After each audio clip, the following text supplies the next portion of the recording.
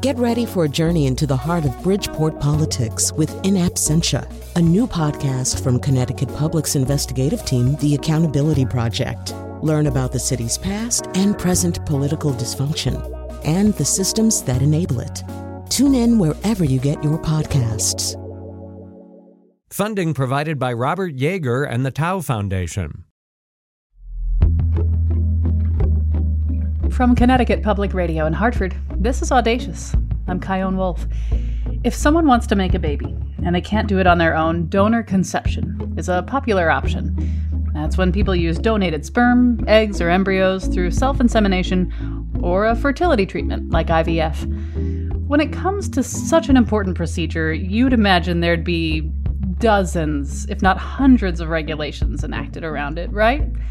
I mean, surely, clinics must be legally required to keep very good track of the inventory, because if fertility doctors, intentionally switched out the chosen donor's sperm for their own, that would be like fertility fraud, right? Like a federal offense, right?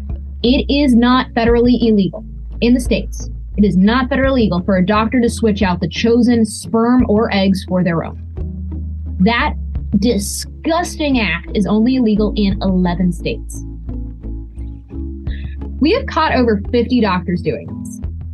Okay, but they must be required to at least, verify and pass along a donor's medical history to the kid that they helped conceive, right? We could have avoided this entire situation if y'all just gave me my medical history. That's really it. But no, you made a problem, and now I have become a problem. That was Laura High, a comedian living in New York years after she found out that she was donor conceived. She began having some health issues that were diagnosed as inherited. So she tracked down her donor to get her medical records. After doing an online DNA test, she found a bunch of her half-siblings, just a few of the near 50 people that he's likely fathered. And as she and some of those half-siblings developed more genetically inherited medical issues, despite repeated requests for medical records, he's refused, which is a perfectly legal thing for him to do. Now, I want to be clear that the stories you're hearing today are the experiences of just 2 donor-conceived people. Many fertility clinics follow the guidelines they set up for themselves faithfully. Many times, the process of conception, the integration of informing the child from birth about their origins, and the relationship between the biological parent and child, if it happens, is honest, respectful, and quite beautiful. But Laura and our other guest, Eve Wiley, have been put through the fertility industry ringer. They're advocating for state and federal laws that would ensure that fertility fraud becomes illegal and that medical records are verified and available to the people made through this system. And they've both got some very good advice for those who choose to use donor conception services to make sure that everybody involved is protected. Now, it's at this point in the intro where I would usually give you some stats, like how many people are born via donor conception, but we don't know. There is no registry. But the National Library of Medicine estimates that up to 60,000 Americans are born this way, and some of them don't even find out they were donor conceived until they take an online DNA test. So, okay, let's travel back in time to the beginning of Laura's story. All right. So the story, I was conceived in 1987 in New York City, but the story really starts 3 years before that. So hold on, wait a minute. I can do math. So 1984. So yes. I got a theater degree, not a mathematics degree. So let's understand my skill set. So my parents started to try and conceive, and both of my parents had fertility issues. My mother's issues, though, could be fixed. So she went to the doctor and was like, all right, we're ready. But she was ovulating on the holiday. She was ovulating on a holiday weekend. So the clinic was going to be closed. And they're like, so we'll just try next month.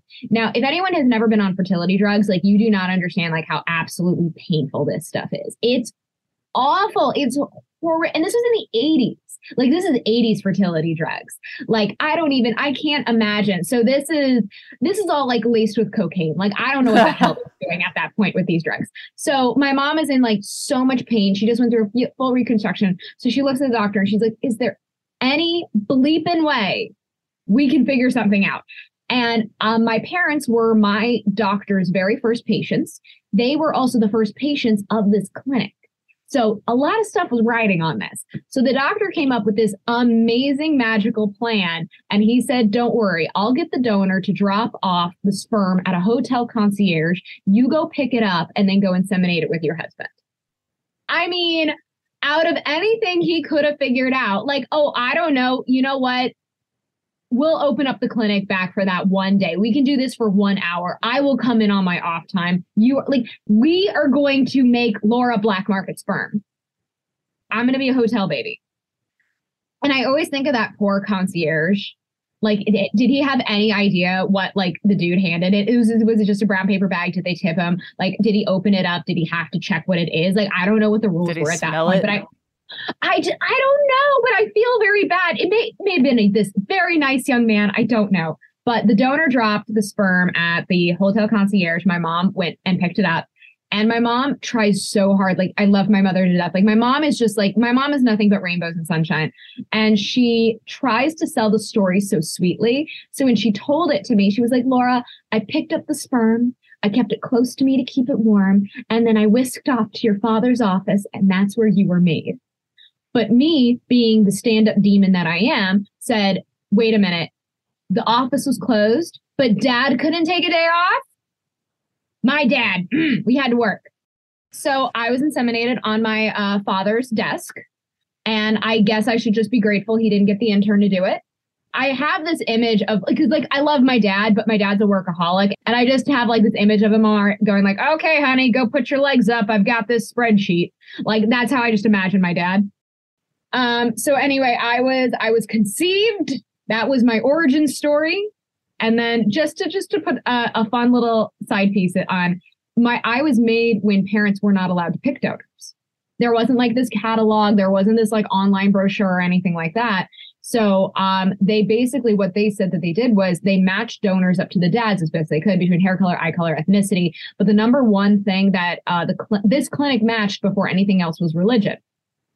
I don't really think religion matters too much for guys off into a cup for cash, but that's just me.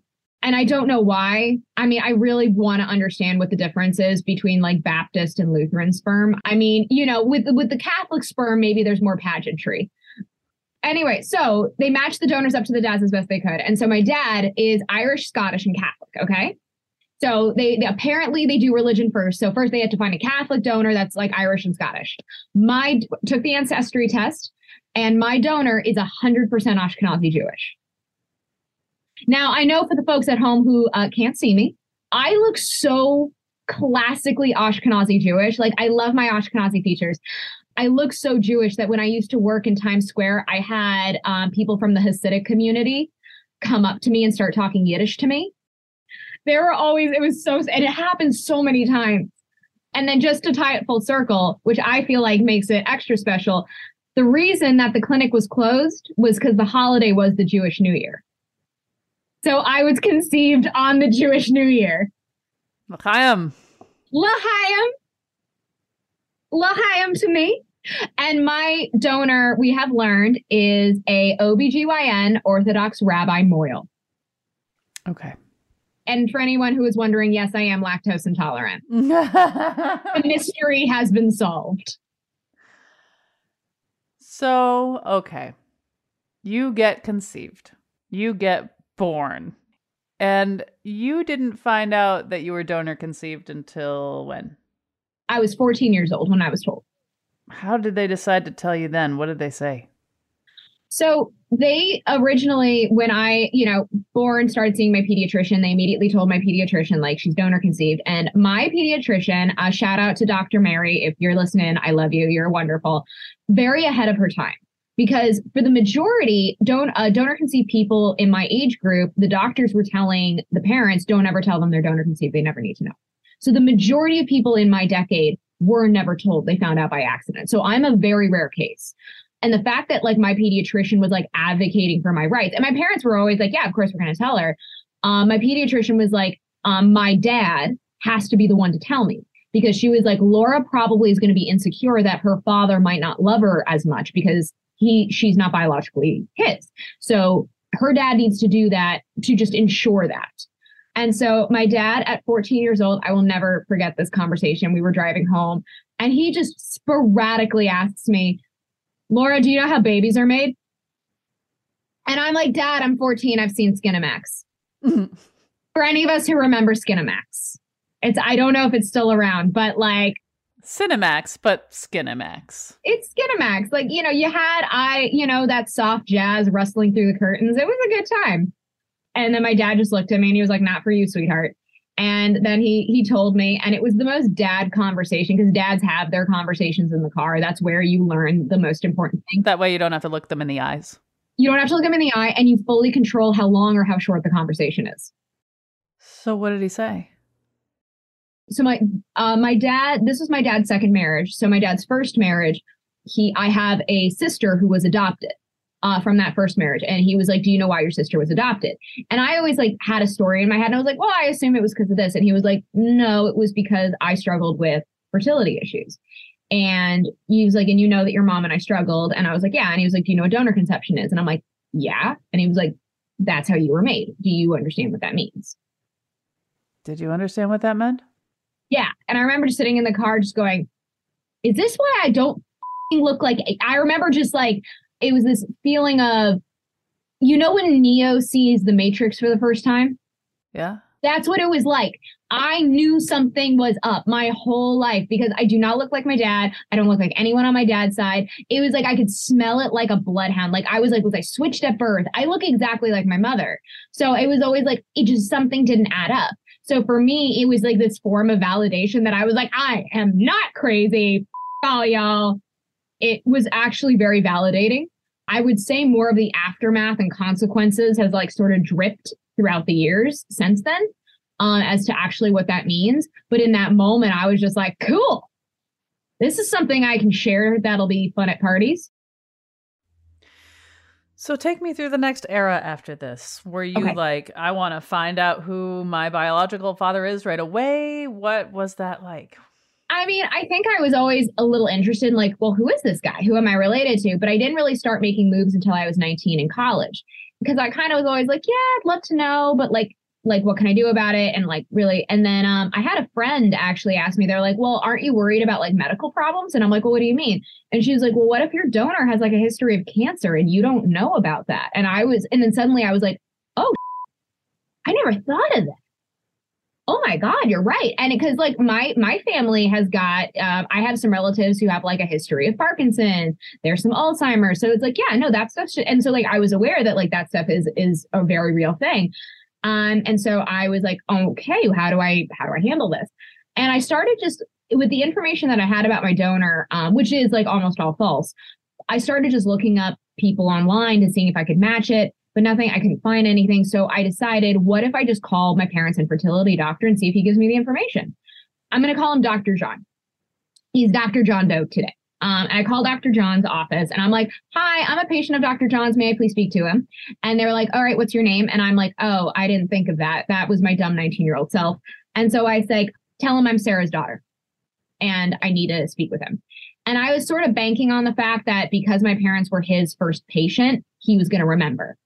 He picked up the phone in it was under 5 minutes. It could have been 1 minute. He was on the phone very fast. And I will never forget the tone of his voice, but he just went, hi. And I'm like, hi, my name is Laura. I'm Sarah's daughter. Do you know who I am? And he just went, yeah, I know who you are. And it was like, there was a weight and it was suddenly like the air just got thick. All the sound just went shoo. And it was suddenly like, I knew, oh, this is bigger than what I thought. Like there's stuff behind this. And I asked him, I was like, okay, it was like, look, I'm curious as to understanding. I'm like, I would love to know who my donor is. I would love to know what my medical history is, what is available to me. I would just love to know, like, does he run the risk of cancers or anything? Because I've had a funky medical history and I would really love to know. And he was like, well, you were made from an anonymous donor. So no matter what, even if I knew who he was, I could never give you that name. But you came from a clinic that was filled with medical students and doctors. And that clinic has burned to the ground with all of your medical history and papers in it. So even if I could give it to you, I couldn't because it's all gone. And even at 19, I was like, this is both. Oh, but he did tell me, he was like, but I know for a fact your donor was totally healthy. You have nothing to worry about. And I'm like, interesting how that works. Okay. I'm like, I'm going to file that away give me another 12 years and I'm going to circle back. Yeah, I do wonder if the doctor ever listens to me like on TikTok and Instagram, just going like, oh, I should have just told her something. God damn it. It sucks when the evidence can talk. It sucks when the evidence can talk. I'm like, we could have avoided this entire situation if y'all just gave me my medical history. Like, that's really it. But no, you made a problem and now I have become a problem. So now we go years later, we take Ancestry and it's like, I'm 26 now, 27. We find out I'm half Ashkenazi Jewish. And my mom takes it as well. She doesn't have a lick of Ashkenazi in her. So it is okay. So my donor is 100%. And I'm like, okay, I officially know 100% mazel to me.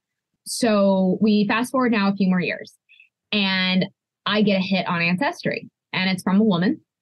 I'm gonna name her Cheryl. And she was like, how are we related? Like, because we're like labeled as first cousins.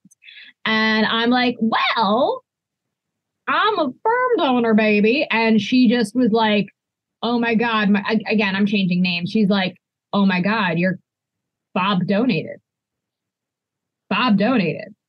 It was her cousin Bob, who is my donor. And I learned that he has kids. So I have siblings. And I'm like, oh my God. And she has not spoken to him in years. So I was like, do you know of any kind of medical issues? And she's like, I'm really sorry, I don't. She was like, I remember as a kid, he really suffered very heavily from eczema. But she was like, I don't know anything about that side really that much. She was like, I'm very sorry. And I'm like, no problem. Thank you. I appreciate it. And yeah, so it's like, okay, I have a name. I can look him up. And I looked up his face and I could see my biological father's face for the first time. That was comedian Laura High. When we get back, we'll hear the rest of her story and get some heartfelt advice.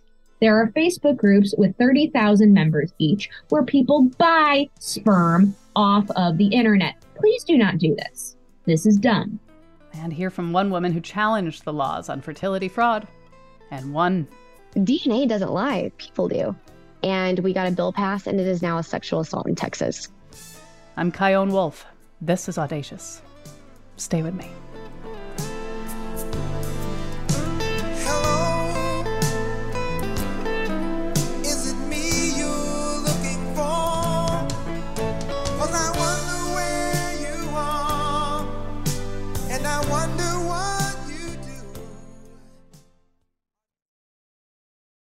Support for this podcast comes from Hartford Healthcare. Elevating Health is funded by Hartford Healthcare. ECMO is a leading-edge, life-saving treatment for patients with cardiac or respiratory failure. Dr. Jason Gluck, director of the Mechanical Circulatory Support Program and Emergency Cardiac Care at Hartford Hospital, explains what it is. So ECMO stands for extracorporeal membrane oxygenation, outside the body oxygenation of blood. It's a life support technique that's used by highly sophisticated medical systems for patients with severe heart or lung failure. The technique involves removing blood from the body, oxygenating it, and then returning it back. ECMO procedures happen in the ICU, but not all hospitals are equipped with the necessary technology and staff. Dr. Gluck describes Hartford Hospital's ECMO Go team. So ECMO is considered when treatments have failed. And in our center, with a special ECMO on the Go team, we'll actually take that technology to their hospital and help them out there if they need to stabilize the patient and then bring them back to Hartford for recovery. For more information, go to ctpublic.org/elevatinghealth. This is Audacious. I'm Kyone Wolf, and here's a sampling of what you can expect to hear on Laura High's TikTok.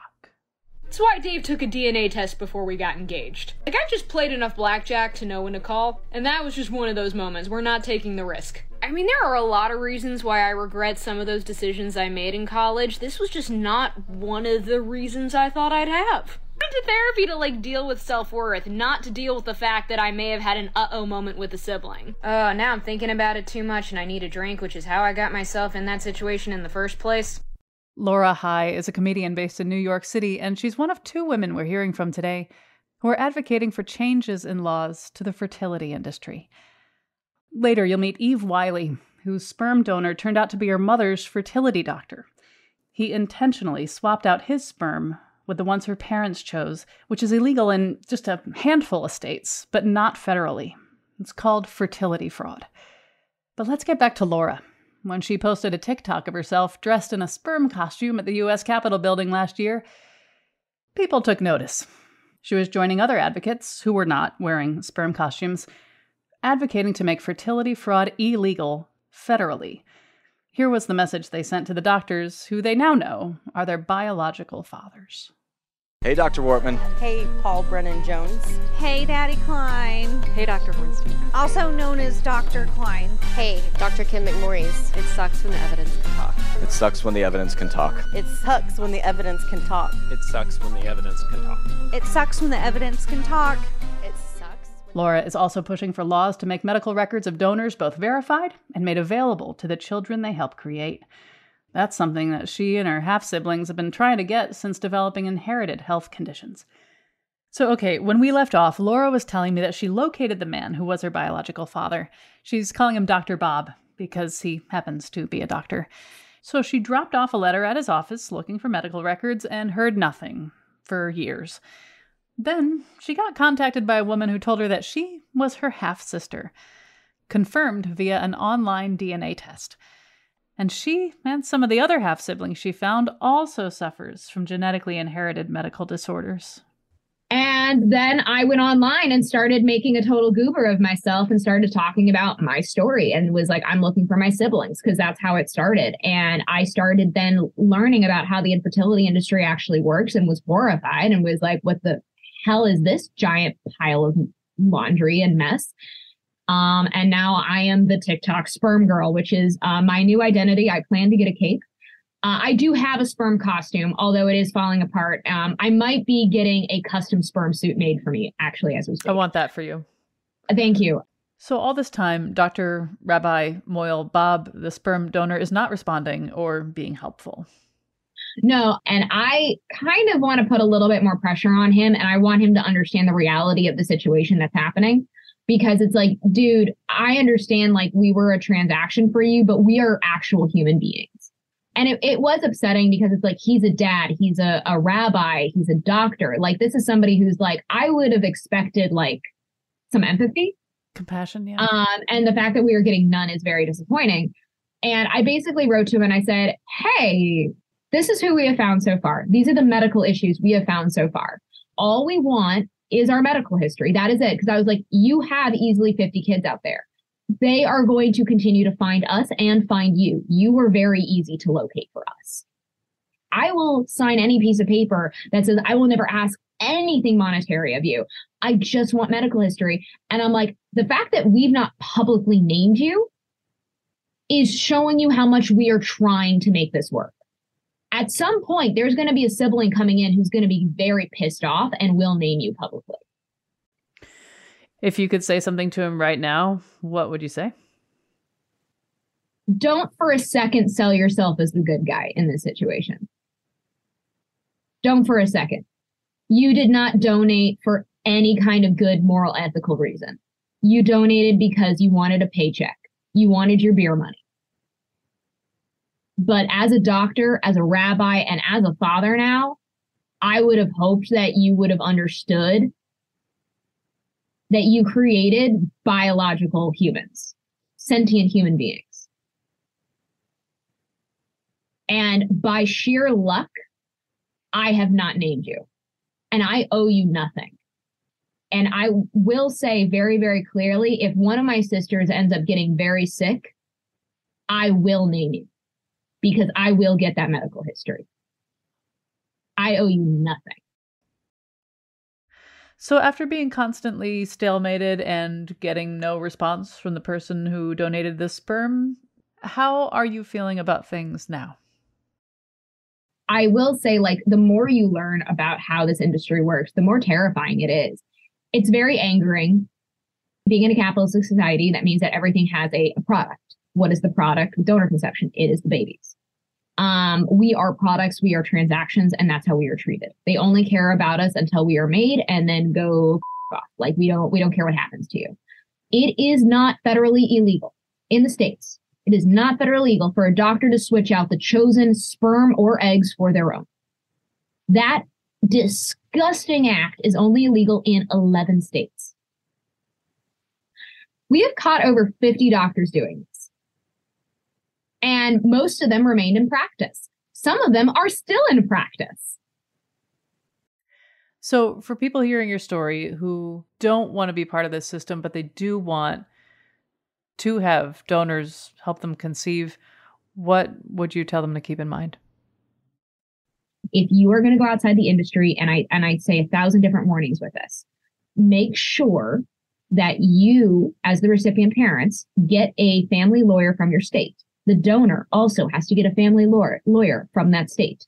Those lawyers need to draw up the contracts and walk you through how to do this donor conception legally. You need to follow those steps to a T. Yes, this will be a lot of financial and emotional labor, but if you do not do this correctly, you are putting parental custody in jeopardy. Do and follow it to a T. And finding your donor, please do not get your donor off of the Facebook groups like so many of you do. There are Facebook groups with 30,000 members each where people buy sperm off of the internet. Please do not do this. Do not do this. This is dumb. Stay away from serial donors as well. There are apps that are literally, it's like Tinder for sperm donors. Stay away from those. That's where serial donors go. Serial donors who literally do sperm tours around the world, impregnating women around the world. Stay away from those guys. Don't touch them. They're icky. If you want to go outside the industry, find a friend. Find a very, very well-trusted friend. But if you do go through the industry, only use a known donor. Use a donor who is open to contact from day one. That is your safest bet. And help us get HR 451 passed. HR 451 is us trying to get federally the fertility fraud law passed, which would make it illegal for a doctor to switch out the chosen donor DNA for their own. So let's get that passed. So all you got to do is call your local legislature and say, I want HR 451 passed. Please, thank you so much. And now that I've traumatized you, back to the traffic. Laura, hi. Thank you so much for talking with me. Thank you so much for having me. Shortly after recording my conversation with Laura, Nevada became the 12th state to make fertility fraud illegal. It is now a Class B felony there, with 2 to 15 years in prison and up to a $10,000 fine. In Connecticut, fertility fraud is currently not illegal.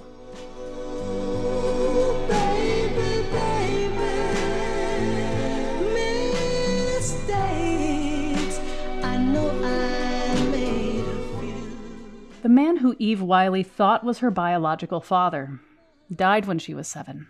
When she was 16, she was snooping around in her mother's email, and she found out that the person she was calling Dad her whole life wasn't biologically related to her. Thus began a lifetime of discovery, anger, purpose, and advocacy. But let's back up. What did all that new information feel like for 16-year-old Eve to take in? I was a little relieved because all of these, scenarios that I would play out of why I was so different. Was I adopted? Was I the product of an affair? Why is it that my mom was pushing me into politics and, literature and poetry? And it was because that's what the donor was interested in. So there was a part of me that was relieved. And then there was also that naive part of me that was a little excited. I still had a dad. And so I recognize as an adult, but it's way more complicated than that. And that was an oversimplification. But as a 16-year-old girl, those were my feelings. I didn't really understand, how complicated it really was when it came to that relationship of, I never thought that my dad, my donor, I never thought that he wouldn't want to know me, because in my mind, this was like a Disney princess story. So what happened next? I went and I confronted my mom. She started bawling. I was like, it's okay. It's okay. And she had this huge green folder, and she printed out every single email, every single message board, anything, to basically show me that she was doing all this research to figure out who he was. And at the time, we had to go get my medical records. And the rule is when you turn 18, you can submit those medical records. They'll cross-check the purchasing records at California Cryobank with the doctor, and then they'll initiate contact to get that updated medical information. So it took them about a year and they found donor 106. And I just had that beautiful fairy tale story. Steve became dad. We just developed this beautiful father-daughter relationship. And when I decided to get married, he officiated my wedding. I became close with my half siblings, his social children. And so it was just, everything was just awesome. And then I had my first son, and he started presenting with these medical mysteries that we couldn't really figure out. And I was getting the whole, like, you're a first time mom. And then, they thought I was exaggerating symptoms. And to make a long story short, we started working with this geneticist. And after the first thing he said was like, we need raw data on your genetics. So do 23andMe plus health. And it came back that my son had celiac disease. I had no idea what celiac disease was. So they went through the whole thing of an autoimmune disorder, how it's hereditary, and I was the carrier for it. That was really bizarre to me because no one in my family that I was aware of had been reporting celiac symptoms or autoimmune symptoms. So from that point, we get my son all figured out. Everything's great. And I start looking at the DNA side of it, the relation side of it. And there are 3 potential half siblings. And so I contact them one by one. And the first one is from my area. And I'm trying to think of the nicest way to say this. Bless his sweet little heart. I didn't think he really understood the whole, how donor conception worked. And I kept telling him that Dr. McMorris was our mom's doctor, which is different. He wasn't the donor. I just thought he was confused and just probably not the sharpest tool in the shed. And then the next one was one from Texas, and he was 13 years older than me. And even though I had that red flag, cognitive dissonance is an amazing thing. I was just, swatting away all the red flags because I just thought I knew it all. And then I got in touch with the third one. He wasn't on social media, so I had to get to him through LinkedIn, and it was late one night, so I sent him a message, and he's like, can I give you a call tomorrow? Maybe a little difficult to explain to my wife why I'm getting out of bed to call another woman. So I was like, yeah, that's totally fine. I just think I'm your half sister. And then my phone immediately rings, and he's like, okay, you got my attention.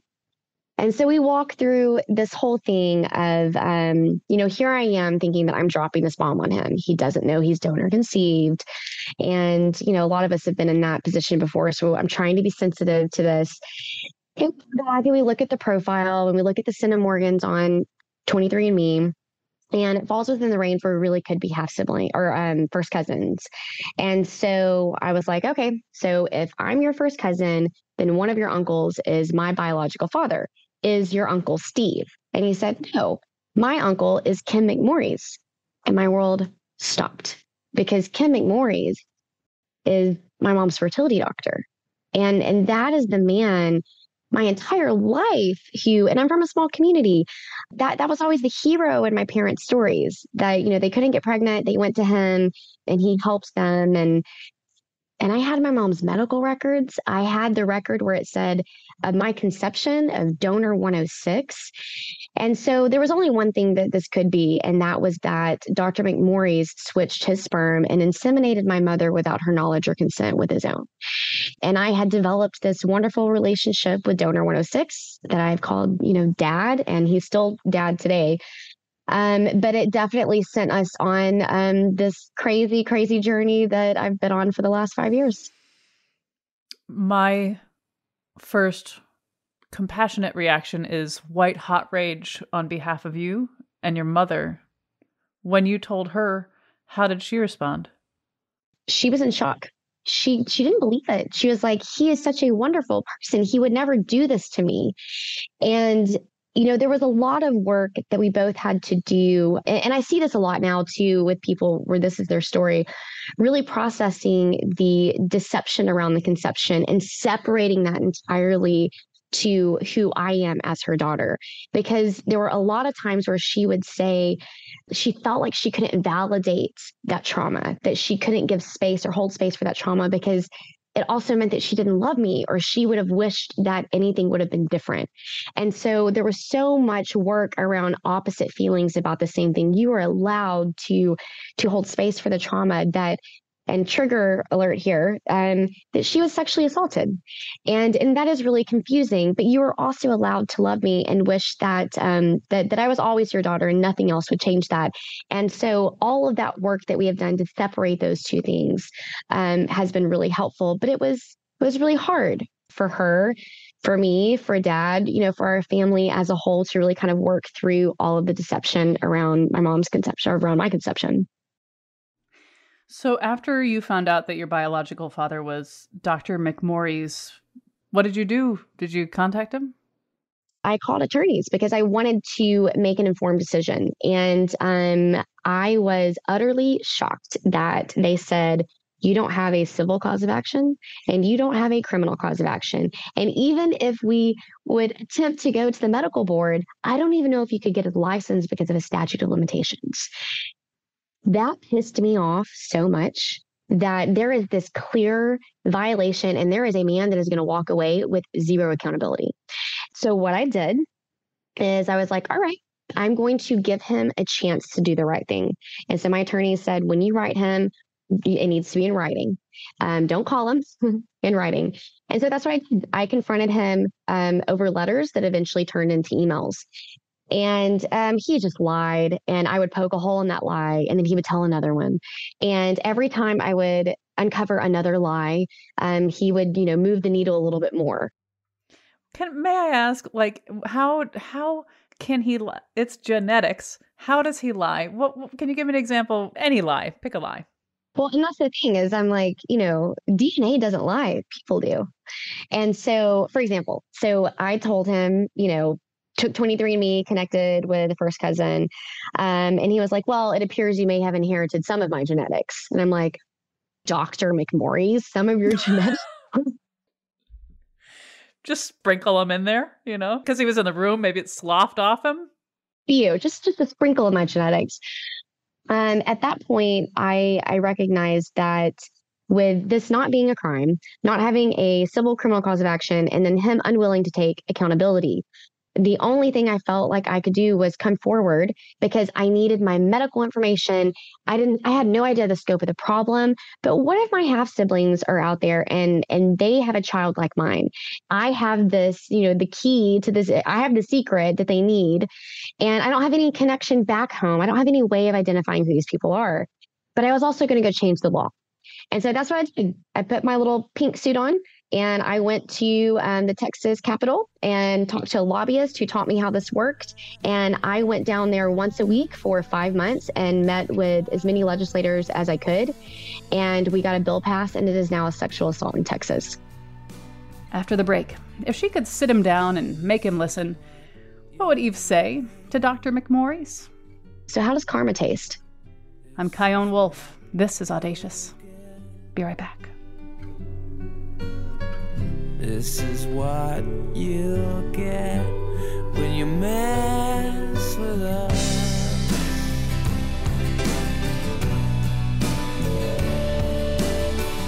Karma police, arrest this man. This is Audacious. I'm Kyone Wolf. Eve Wiley thought her dad was her dad. After he died when she was 7 years old, she found out that he wasn't her biological father. Her parents used donor sperm to have her, and her mom found the paperwork that said her father was donor number 106, Steve. So she contacted Steve, they became super close, and everything was awesome. Case closed. Except when Eve had her first son, he developed some medical issues that were inherited. So she did the online DNA test 23andMe Plus Health. Through that, she met relatives who revealed that her dad was not donor number 106. Her biological father was actually Dr. McMorris, her mother's fertility doctor. This is called fertility fraud, and in all but 12 states, it's not illegal for a doctor to do this. And there are no laws on the books against fertility fraud federally. Let's get back to our conversation. Why do you think he did it? I've had a lot of feedback from people that have worked with him previously that he's a tightwad. So he probably wanted to save money. But I also think for, a lot of these doctors, there is a level of narcissism and this God complex of when God fails, they are God. They play God. And I think that feeds a level of power that is intoxicating to a lot of these men. And then they become this hero for these people. And I think that was something that he just didn't have strong enough boundaries to set and to separate. So I think it was all of those things. When was the last time that you tried to reach out to him personally? It would be the last letter that I sent. So that would have been in 2019. He does have regular contact with some of my siblings. I believe my nickname is Evil Eve. So I know. I mean, your name being Eve in this context is also kind of amazing. That's kind of funny, right? So I get, some regular feedback from them. I think he softened a little bit, but I don't think that side of the family is too happy with me, which I'm fine with because I feel, it was a necessary evil. And I can now live this genuine and authentic life through the transparency. And I think at this point, if they were to ever, approach me with any type of, connection or want a relationship, it is within full transparency and there's no hiding and there's no secret. So I would know that it would be genuine. In a lifetime, we search for meaning and purpose. And your story is it's so clear that this is one of your lifetime's purposes, to seek the truth, to listen to your own intuition, which had been going off the whole time, and to do something about it. When you hear me say that, what goes through your heart? I mean, I think you're spot on. Narrative therapy has been such a important part of my healing. Especially when it comes to something like this, I didn't decide. No one decides how they're born. I didn't decide to be lied to. I had no control over any of that, but I have control over this. I have control how I can respond to the situation. I have control of, am I going to be the victim or am I going to be the victor? There is a purpose in the pain. I just have to find it. And being able to take control back of my life was so empowering for me. And then to see, all of the other people supporting me along the way and on my journey. I think that is how I've really been able to heal from this trauma, is really figuring out what is the purpose of my pain and doing something with it and taking control of the situation. For people who are listening to you right now and they are in the process of or considering using donor services to conceive a child, is there anything that they can do just so that they won't be in the situation that you and your family were in? The easy button would be go to a female doctor, and then I'll be like the surefire way. That's great advice. Yeah. So that's rule number one. But our nail salons are more regulated than the fertility industry. And that when you see things that are from, or like the American Society of Reproductive Medicine or, any of those professional organizations, those are guidelines. Those are not mandated by the government. And so this entire industry is very unregulated. It is the wild, wild west. It is essentially self-regulated. The FDA is tasked with regulating it, but they stop regulating basically at the embryologist level. So once your reproductive material leaves an embryologist and goes into your actual doctor, if they want to use a pencil to document things, they totally can. But asking questions like, does your clinic use any type of technology to make sure that my reproductive material is going to me and not to someone else? There are programs like Tomorrow, but with all the vowels out. So like TMRW. That is a tracking. It's digitalized. Great.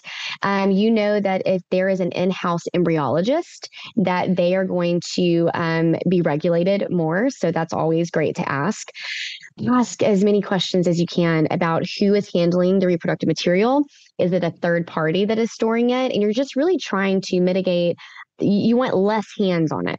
So if it's a third party that is storing it, that's just one more transportation, one more place for things to go wrong. Because where I think that fertility fraud, I think doctors would be, they were stupid to do this anyway. But now with commercial DNA testing, now that they can get caught, I hope that The most recent case I'm aware of is 2012, and I hope that stays the way. But now we're really looking at bigger things like fertility negligence. And that's just because reproductive material is not being handled the way that it should. And so I think that now for your listeners, you're mitigating that and trying to minimize negligence and going to a female doctor. How many people do you know of did he make? Right now, our number is at 14. 3 of those are his social children. I know that there are way, way more than that. But right now, we're at a 100-mile radius of women that were driving to him in rural America. And I think our age gap is between, I think it's 13 or 15 years between the youngest and the oldest. I have spoken to people that have worked in his office at the time, and he was seeing between 50 and 70 patients a day. So you let that sink in. I mean, that is every few minutes he is in and out. So I don't know if we will ever find them. It's interesting. That community, most people have supported him, which is that rape culture, victim blaming, victim shaming, all the marginalizations that people in our communities get, like from the DCP or adoptees or, NPEs, MPEs, those marginalizations of, but you wouldn't be here if it weren't for him, or at least you have doctor genes. You have a duty to honor your mother and your father. Your mom's your mom, your dad's your dad, all those marginalizations, they really focus on that toxic positivity versus the deception around the conception. If you could say anything to him alone in a room and he had to hear you and he couldn't speak back, what would you say? Oh, that's a good one. I think that I would say, I'd actually do more of a question. So how does karma taste? That's kind of what I think I would say to him. Now that I am literally his karma, he did this to himself. I'd probably ask him questions again about, why did you do this? And how many times did you do it? I think I'd probably want to be understanding a little bit more of the psychology behind it. But I think that there is a bit of that self-protective mechanism that I have as a person to not want to open myself up to that. But that goes back to trust, right? Because I don't trust him. So I don't even know if I would want to open myself to him because of that lack of trust. Right. You wouldn't even necessarily be able to believe anything that he says anyway. Pathological liar. I think when anyone is done wrong, you seek justice, whatever that means, or even if it even exists. You seek some peace, some resolution maybe is a better word. What is resolution for you? Resolution for me with him would be accountability. And, I think about how different this could have gone. If he would have said in those letters, I did this, I am so sorry. This was the thinking at the time. It was wrong. What can I do to make it right? We wouldn't be talking here today. I'm a reasonable person. I would have been like, tell me who everybody else is. Let's figure this out. Let's do the right thing. And I even offered to him, I'm like, when I was working on legislation, come with me and do this. Like, we can do this together. We can talk about how this was wrong and we're rising above and look what we're doing to make it right. And he said no, obviously. But for me, that would just be accountability. I was wrong and I'm sorry. That's it. Well, Eve Wiley, thank you so much for talking with me. Thank you for having me on.